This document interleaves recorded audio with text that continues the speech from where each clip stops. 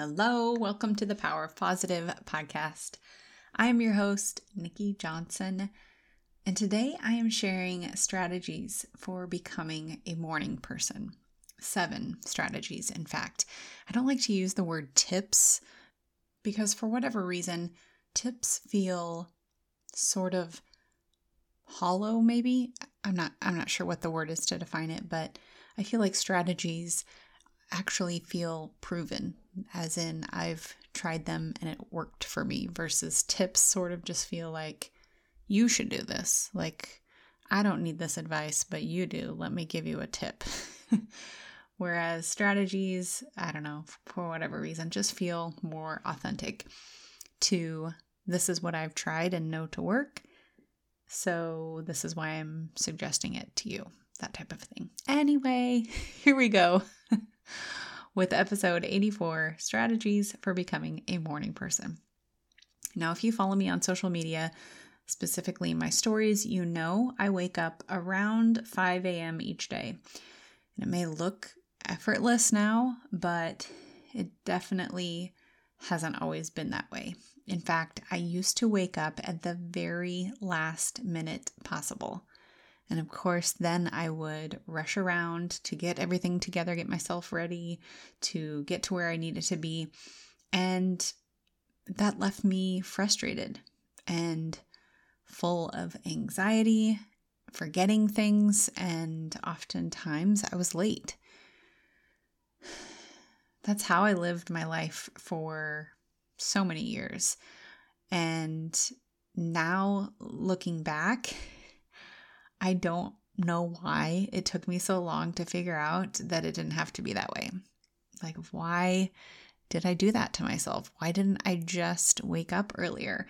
And I know that it was because at that time, I didn't know what I know now, which is that if I had just taken a few minutes to wake up in the morning to be more alert, taken some time to be calm and quiet, my days would have gone so much smoother. So I understand if you are in that spot right now where you are not a morning person, where you are maybe waking up and rushing out the door and you're always tired thinking there's no way I could possibly wake up earlier, or you try to wake up earlier but you're always hitting snooze, or you sleep through your alarm. I get it. I'm going to share 7 strategies to hopefully help you. I don't even want to say become a morning person. It's just the simplest way to describe it, but maybe a better, more accurate description is getting up in the morning, allowing yourself enough time to be awake, alert, and to take on your day. See, that's why I didn't title that.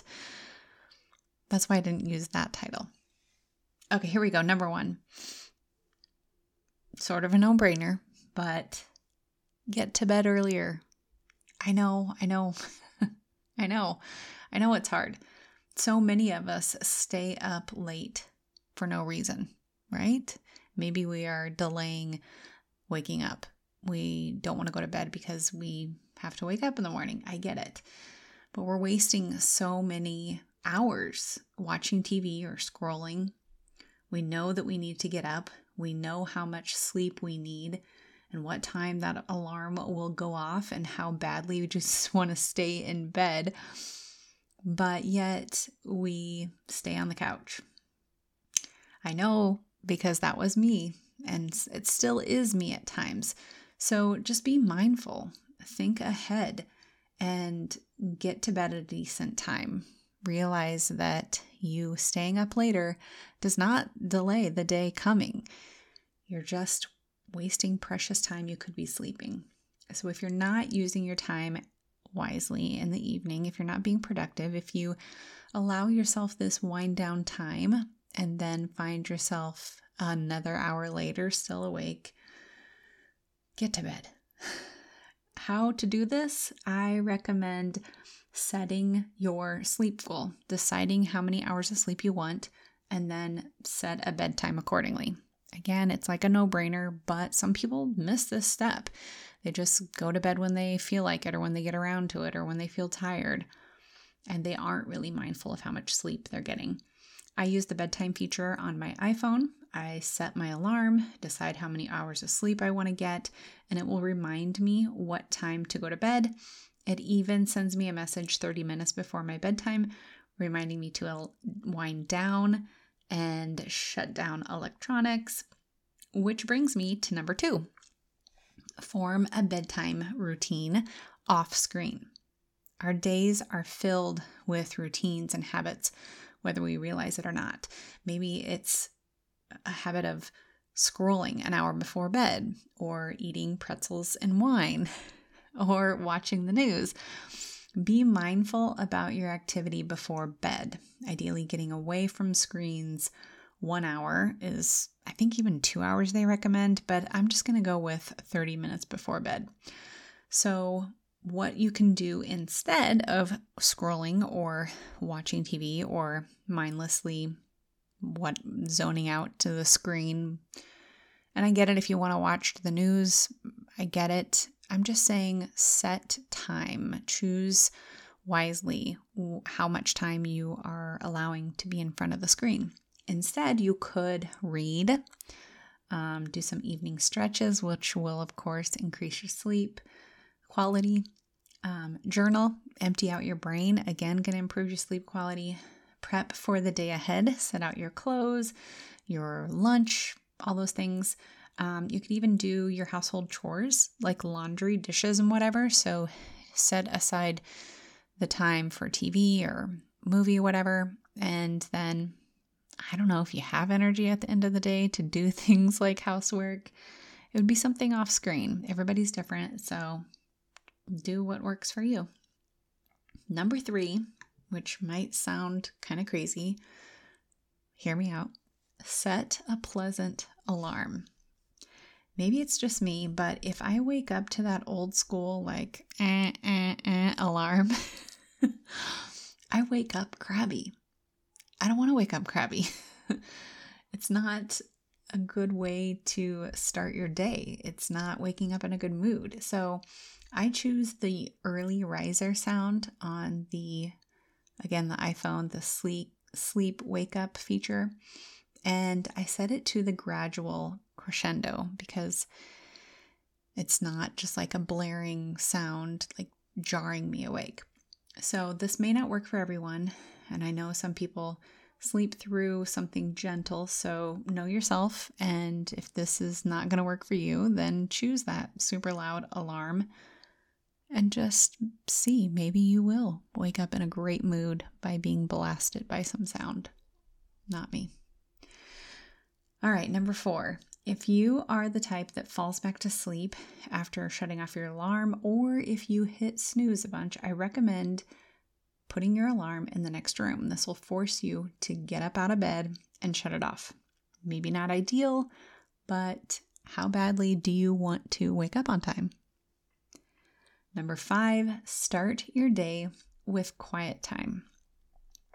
Honestly, I look forward to this quiet time in the morning, so I do get up out of bed maybe easier than I have in the past because I'm doing something at the start of my day that I really look forward to. So I recommend that it's quiet time, but maybe it's something else for you. Maybe it's your coffee or a book that you're reading. Whatever it is, I still want you to try to set aside some quiet time. I've talked about my morning routine so many times. You can scroll back to episode 39 to hear the details of how I start my day, get some ideas for what you can do to have your own quiet time morning routine.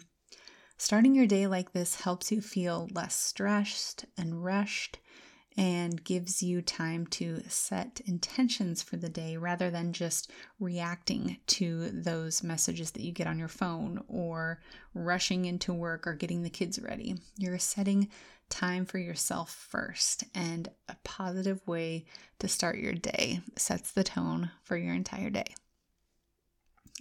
Number 6, if you are choosing to wake up earlier than you have been previously, my suggestion is to ease into it. If you're going from waking up at 7 a.m. and now all of a sudden you're waking up at 5 a.m., that is a major transition. So I recommend, instead of taking that big jump all at once, set your alarm to just 15 minutes earlier. And once you've gotten to the groove with that, move it up another 15 minutes and then progress as needed. And this will be much easier to stick with, and I think you'll follow through in the long term. And finally, if you're choosing to wake up earlier so that you can exercise, prep the night before.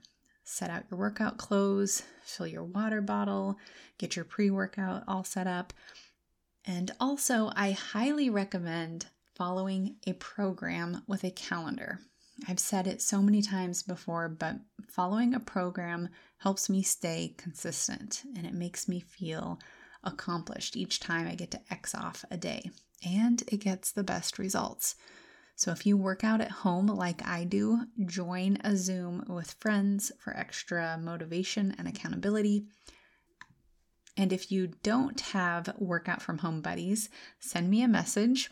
All my contact info is in the show notes, and I can send you to the link to some free workouts and the Zoom that my friends and I use every morning to work out together virtually.